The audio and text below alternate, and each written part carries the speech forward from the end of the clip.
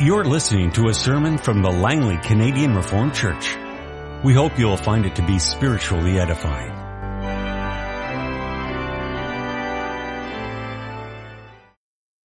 For our scripture reading, let's open our Bibles to Hosea 5, and we'll read Hosea 5 and 6. This morning we read chapter 1. There the Lord asked Hosea to marry a prostitute to symbolize what his nation Israel is like to him. That imagery continued in chapter 2 and 3. He comes back here in chapter 5. But with chapter 4, the Lord takes a turn where he is taking his people to court, and he is laying his charges against them and putting them in the public eye. And as we read chapters 5 and 6, this continues. So Hosea 5. Hear this, you priests. Pay attention, you Israelites. Listen, O royal house. This judgment is against you. You have been a snare at Mizpah, a net spread out on Tabor. The rebels are deep in slaughter. I will discipline all of them. I know all about Ephraim. Israel is not hidden from me. Ephraim, you have now turned to prostitution. Israel is corrupt. Their deeds do not permit them to return to their God. A spirit of prostitution is in their heart. They do not acknowledge the Lord. Israel's arrogance testifies against them. The Israelites, even Ephraim, stumble in their sin. Judah also stumbles with them. When they go with their flocks and herds to seek the Lord, they will not find him. He has withdrawn himself from them. They are unfaithful to the Lord. They give birth to illegitimate children. Now their new moon festivals will devour them and their fields. Sound the trumpet in Gibeah, the horn in Ramah. Raise the battle cry in Beth Aven. Lead on, O Benjamin. Ephraim will be laid waste on the day of reckoning. Among the tribes of Israel I will proclaim what is certain. Judah's leaders are like those who move boundary stones. I will pour out my wrath on them like a flood of water. Ephraim is oppressed, trampled in judgment, intent on pursuing idols. I am like a moth to Ephraim, like rot to the people of Judah. When Ephraim saw his sickness and Judah his sores, then Ephraim returned to Assyria and sent to the great king for help. But he is not able to cure you, not able to heal your sores. For I will be like a lion to Ephraim, like a great lion to Judah. I will tear them to pieces and go away. I will carry them off with no one to rescue them. Then I will go back to my place until they admit their guilt. And they will seek my face. In their misery, they will earnestly seek me. Come, let us return to the Lord. He has torn us to pieces, but he will heal us. He has injured us, but he will bind up our wounds. After 2 days, he will revive us. On the third day, he will restore us, that we may live in his presence. Let us acknowledge the Lord. Let us press on to acknowledge him. As surely as the sun rises, he will appear. He will come to us like the winter rains, like the spring rains that water the earth. What can I do with you, Ephraim? What can I do with you, Judah? Your love is like the morning mist, like the early dew that disappears. Therefore I cut you in pieces with my prophets. I killed you with the words of my mouth. My judgments flashed like lightning upon you. For I desire mercy, not sacrifice, and acknowledgement of God rather than burnt offerings. Like Adam, they have broken the covenant. They were unfaithful to me there. Gilead is a city of wicked men stained with footprints of blood. As marauders lie in ambush for a man, so do bands of priests. They murder on the road to Shechem, committing shameful crimes. I have seen a horrible thing in the house of Israel. There Ephraim is given to prostitution, and Israel is defiled. Also for you, Judah, a harvest is appointed. This afternoon I have the privilege to bring you the Word of God as it's based here in Hosea chapter 5, verse 15 through 6, verse 6. And we should read those verses together once more. And in the first verse we read, it's the Lord speaking. So he says, after he said he'll tear them to pieces in verse 14, he says in verse 15, then I will go back to my place until they admit their guilt, and they will seek my face. In their misery they will earnestly seek me. Then at chapter 6, it changes to God's people speaking. So in response they say, come. And they encourage each other, let us return to the Lord. He has torn us to pieces, but he will heal us. He has injured us, but he will bind up our wounds. After 2 days, he will revive us. On the third day, he will restore us, that we may live in his presence. Let us acknowledge the Lord. Let us press on to acknowledge him. As surely as the sun rises, he will appear. He will come to us like the winter rains, like the spring rains that water the earth. Then the Lord speaks again, and he says this, what can I do with you, Ephraim? What can I do with you, Judah? Your love is like the morning mist, like the early dew that disappears. Therefore I cut you in pieces with my prophets. I killed you with the words of my mouth. My judgments flashed like lightning upon you. For I desire mercy, not sacrifice, and acknowledgement of God rather than burnt offerings. Brothers and sisters in our Lord Jesus Christ, everyone, I think, knows the names of Bill Clinton and Tiger Woods. And many people now associate the two together. Now, in a way, that's kind of sad because the President of the United States in the big picture is way more important and way more significant than a professional golfer. But people associate them together because both men were accused and finally admitted to the sin of adultery. Both ended up making public apologies. Both had careers that suffered for it. Though I read yesterday that 2012 may be a great comeback year for Tiger Woods. In the big picture, who really cares? Most people don't really trust words of repentance that had to be slowly pulled and drawn out of the sinner.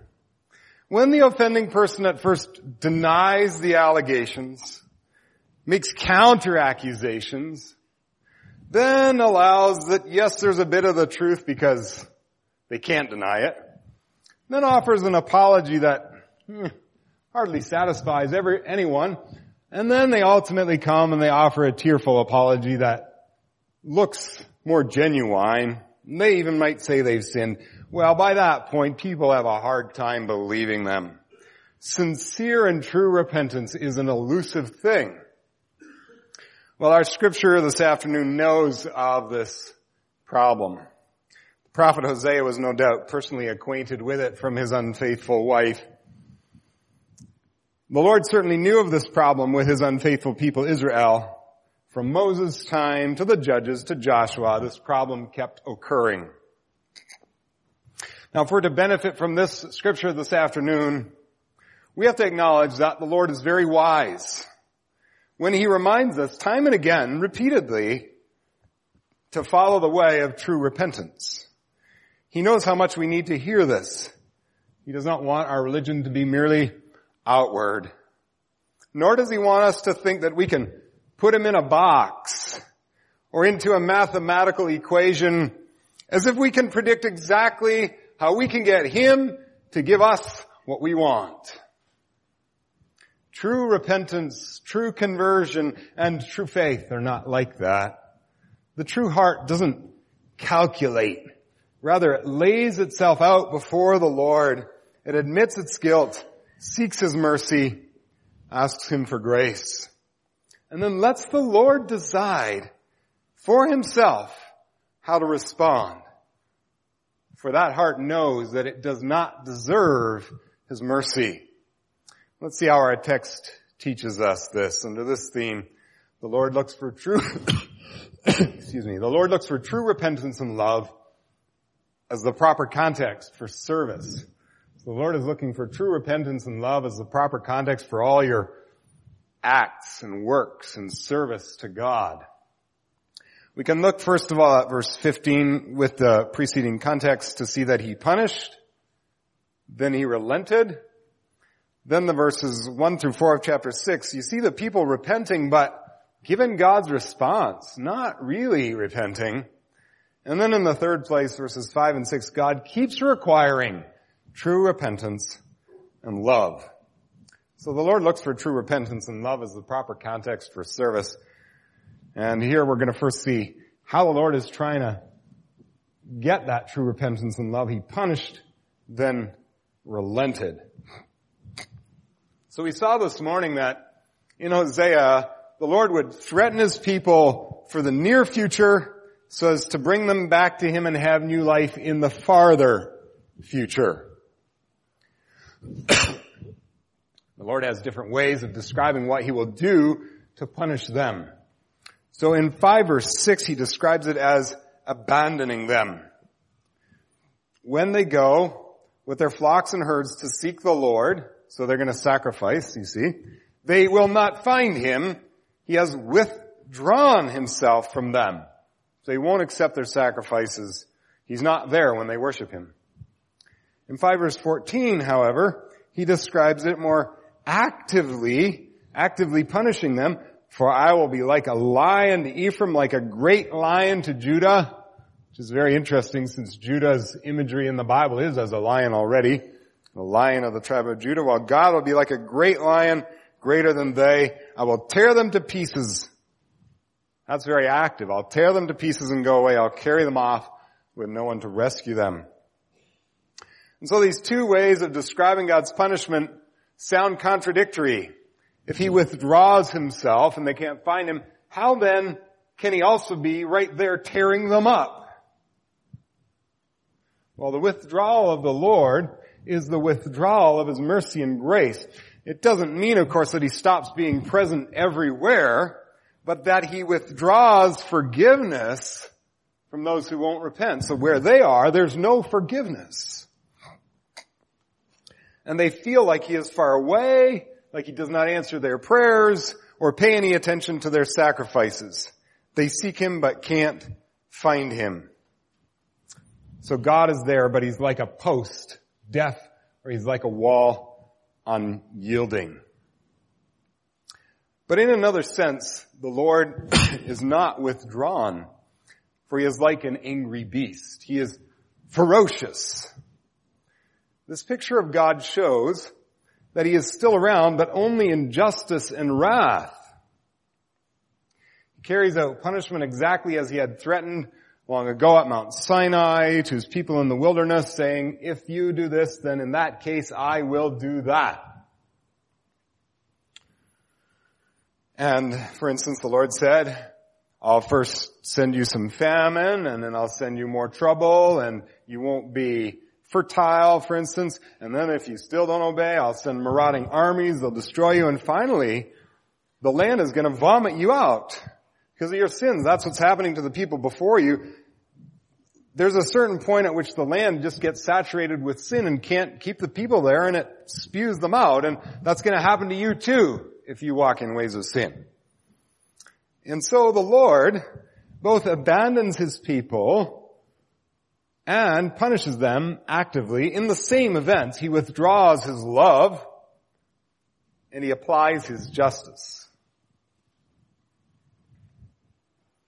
Now this pattern is also presented sometimes as alternate ways, instead of saying that, in one act the Lord is both withdrawing himself but also actively punishing in another sense. It can also be that the Lord first does the one thing and then follows up with the other. So first he punishes and then he withdraws himself. And that's the pattern in 5 verse 14 and 15. So in 5 verse 14 he speaks of his plan to punish and exile them. In 5 verse 15 he says, then I will go back to my place until they admit their guilt. And they will seek my face in their misery. They will earnestly seek me. So he'll be like a lion who leaves his prey torn up. The birds will eat it. The Lord going back to his place is the Lord no longer actively punishing them, maybe not sending a marauding army any longer or having put them in exile, not increasing their punishment, but just leaving them to their own situation so that they'll realize how much he has punished them. It's like giving them time to think. Well, the pattern is known from the time of the judges, and it goes like this. So God's people sin, and they worship false gods. Then God, first of all, abandons them. He leaves them to their worship of false gods, and then he sends in punishment by enemies. Those enemies oppress the people, and they become miserable. And in their misery, they start thinking and realizing it wasn't so bad before when we worshiped God. And they repent and they ask God for help, and God mercifully gives restoration. And so the Lord says in 5 verse 15, I will go back to my place until they admit their guilt. So whatever active punishment or whatever withdrawal the Lord is using, both of them are means to the goal that his people would admit their guilt. He really wants to seek them, or he wants them then to seek him, as it says, and they will seek my face in their misery, in their trouble. They will earnestly seek me. And the word earnestly is important. It represents his people looking hard, really intending to find him. He punishes them, and then he leaves them torn up, but it's all so that they will repent and love him. Now we must think about this carefully, for when the end goal is the renewal of God's people, then all the things that the Lord is doing to reach that goal are loving things. He does these things because he loves them. So he's creating situations that will finally make them realize this and then respond to him in faith and love once again. And all this shows just how determined the Lord is to reach the goal of having his people trust in him. He is the God of deep love, as we learn from Hosea's prophecies.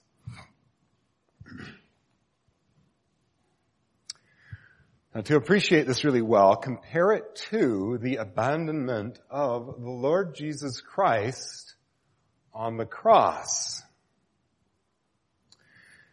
God was not punishing Christ and leaving him forsaken in order to, not with the end goal of finally having his son develop faith and finally having his son actually love him.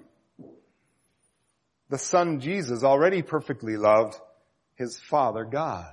There was no fault in his love. He himself as such was not worthy of any punishment. God's purpose in rejecting his Son was ultimately for the rescue of us and out of love for us. Do you realize this then, as you think of your own situation of misery and difficulty?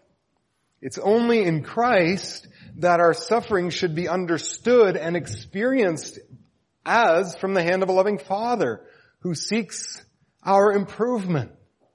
And so when non-Christians say, well, all things will work out for good, it's just not true for them.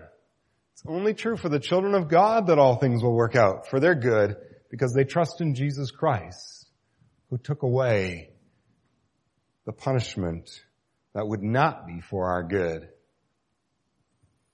And so in Christ, we have no reason to doubt that all things will work out for our good.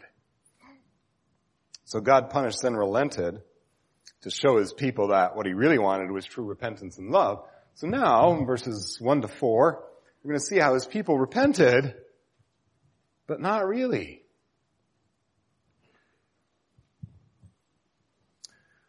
So with all this in mind, let's look at the verses 1 to 4. The verses 1 to 3 represent the response of Israel to Hosea's prophecy. And it sounds really good at first. Come, let us return to Yahweh. Let's repent. That's the word that's being used. It's the word for true repentance. It's for turning back, returning, or just turning. It's about totally changing direction. And the people are exhorting each other, they say, come on, let's return to the Lord. Let's repent. In verse 3, they also say, let us acknowledge Yahweh. Let us press on to acknowledge Him, to know Him. And this sounds very positive. And they encourage each other in the following way. They say, at the beginning of verse 1 of chapter 6, they say, He has torn us to pieces. And in the Hebrew they say, for He has torn us to pieces, but, so they're giving reasons why they're encouraging each other to return to the Lord. He has torn us to pieces, but hey, take heart. He will heal us. He has injured us. They acknowledge it, but He will bind up our wounds. That's the kind of God He is. After 2 days He will revive us, and the third day He will restore us, that we may live in His presence. Let us acknowledge Yahweh. Let us press on to acknowledge Him. As surely as the sun rises, it rises every day, He will appear. He will come to us like the winter rains, like the spring rains that water the earth. So they imagine that the lion will come out of his lair as a doctor with bandages and heal them. He'll appear just as surely as it rains in the winter and in the spring. Now we have to appreciate that there's a difference between genuine confidence in the Lord and presumption. To presume upon the Lord is to put Him into a box or to calculate how to get the response you want with just enough of what He wants from you. It's one thing to come before the Lord and take hold of His promises by saying to Him, "Oh Lord, You promised to comfort Your people who repent. You said that You are faithful and just to forgive us our sins. So we come to You in all humility and seek Your grace. We don't deserve any of it, but we pray in Christ's name." Now, that's the right way for us to approach God. But to say to each other, "Come, let's repent. For if we do, it'll just be a short while, a few days, and He'll restore us. He'll bring us back to Jerusalem. Don't worry, this pain won't last long." And when the people say this to each other, they turn things around. Instead of saying to each other how sinful and undeserving they are and how humble they should be, they say, "Come, let us return, for the pain of admitting guilt will soon be over and life will be better." In other words, their repentance is only for their own sakes. They didn't admit sin. They didn't come to the Lord with words of true repentance. And verse 4 shows that they didn't really repent.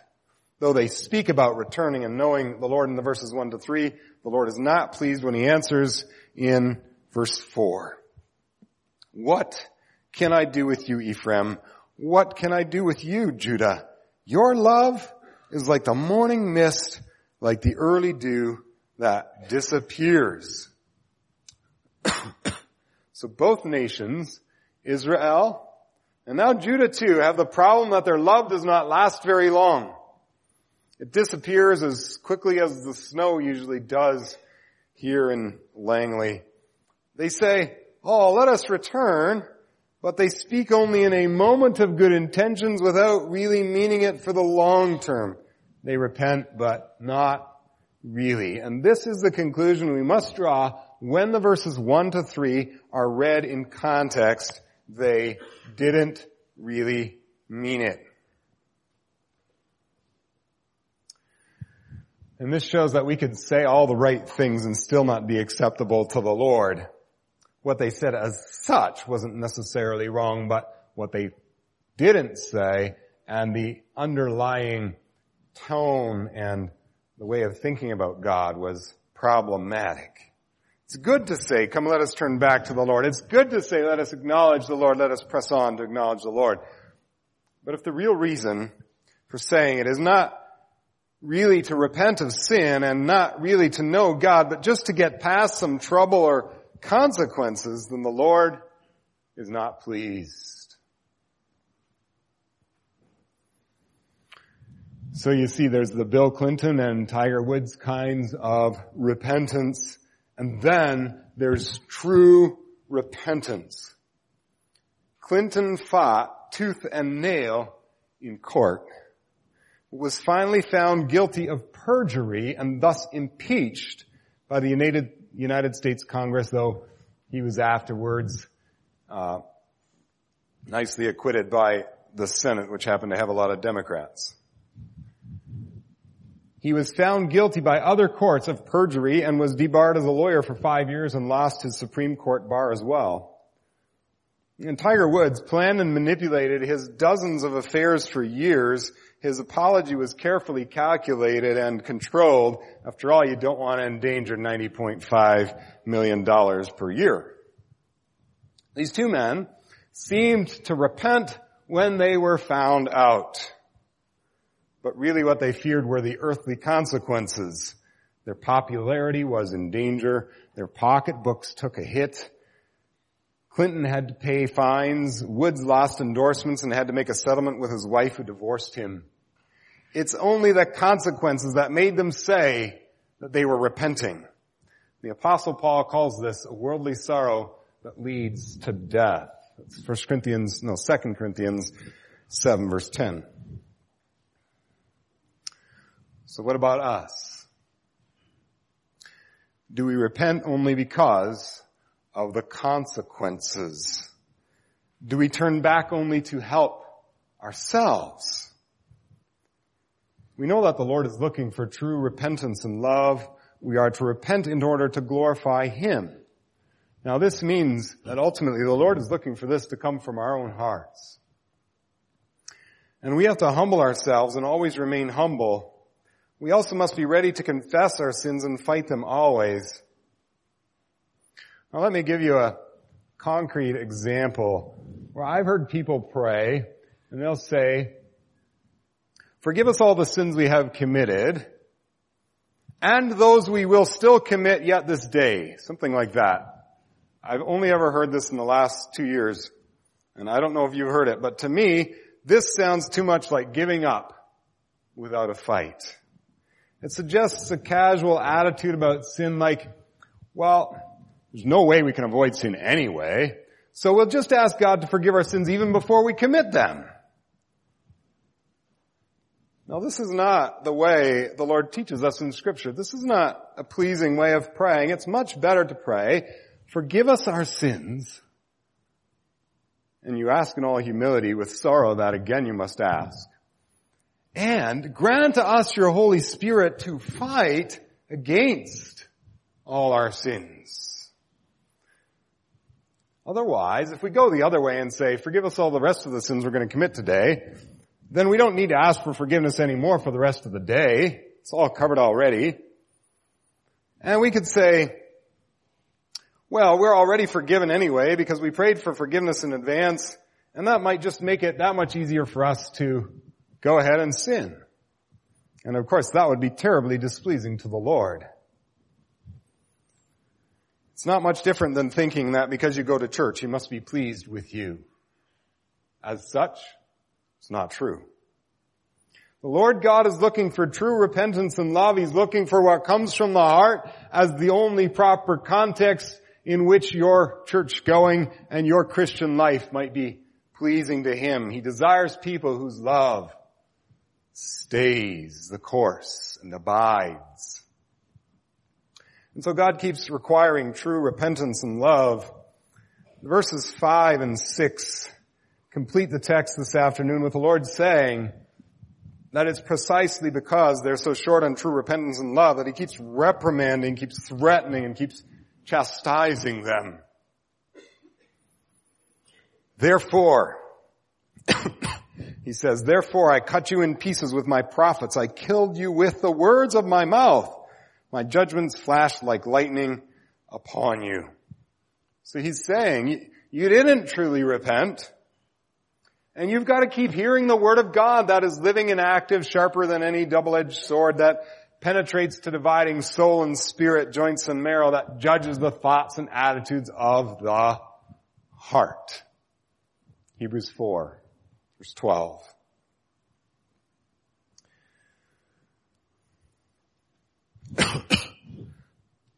Well, congregation, how does your heart Your heart.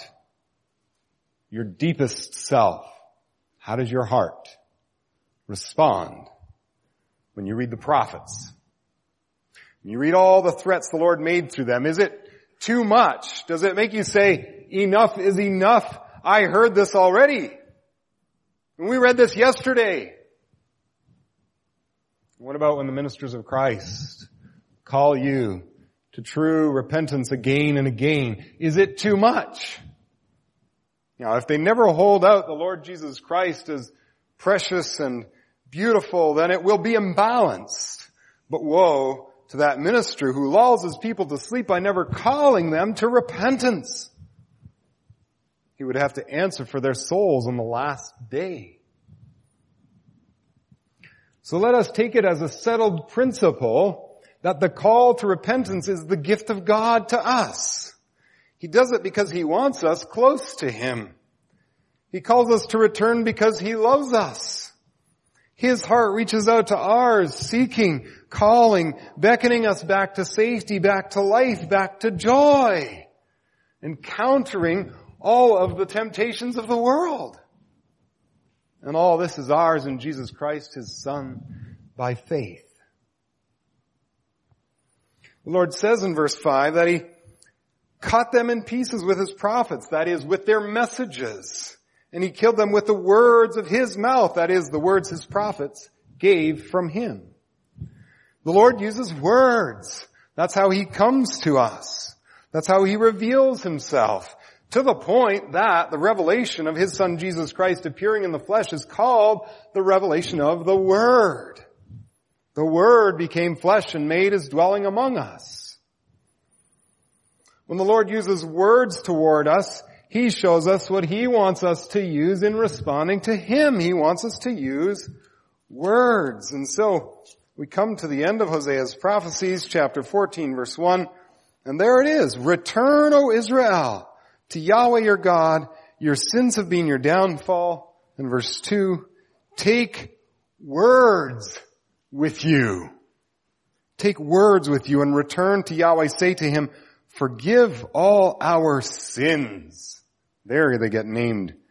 And receive us graciously that we may offer the fruit of our lips. So there, they know that they can't offer the fruit of their lips. They can't give their service to God unless they first have forgiveness of their sins. So we are to speak to the Lord and ask for that. Not by heaping up useless words and repeating mindless phrases over and over. We're to come to Him with open hearts, hearts that are humble and that love Him. No presumptuous repentance. As if it's easy to get our way.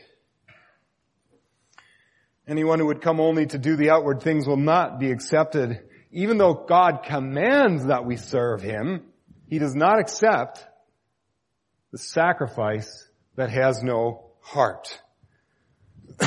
So the last verse, for I desire mercy, not sacrifice, and acknowledgement of God, rather than burnt offerings. Lord says, I desire mercy. It's the same word as is used for love. It's that constant love the Lord desires. And the acknowledgement, the knowledge of God. And He says, I desire this rather than that. And the Hebrew expression, I desire this, not that, has the meaning, I do not want any of that stuff, unless it also includes this first. So the Lord does not want anyone to offer their service to Him, to say they're doing it for Him, they're serving Him, doing His will, etc., if at the same time they're not people of true repentance, humility, godliness, mercy, love, and the true knowledge of God. So claiming God's blessing while not also truly knowing Him is a misuse of His name. The Lord looks for true repentance and love, the proper context for service. No service pleases God if it doesn't proceed out of faith. No thanks to God is truly thanks unless it comes from a person who actually loves Him because they know they're thanking Him for a true, complete perfect salvation. So we are taught by Yahweh, our covenant God, that the proper context for all service is true repentance and love for all our good works, all our encouragement and sharpening of each other, all our service in His church, all our work in office. It all has to grow out of true repentance and love at a personal level. And basically, that means going back to the cross of Jesus Christ day after day. Laying it at the cross of Christ day after day. Delighting in the Lord Jesus Christ day after day. And so there is no day so good that you are beyond the need of His grace. There's no day so good that you're beyond the need of His grace. But take heart, brothers and sisters, there's no day so bad that you're beyond the reach of His grace. There's no day so bad that you're beyond the reach of His grace. Always go back to the cross. This keeps us humble about ourselves and full of glory for God alone. This is the only ground for a repentance that is actually concerned about God's honor and not just the consequences for ourselves.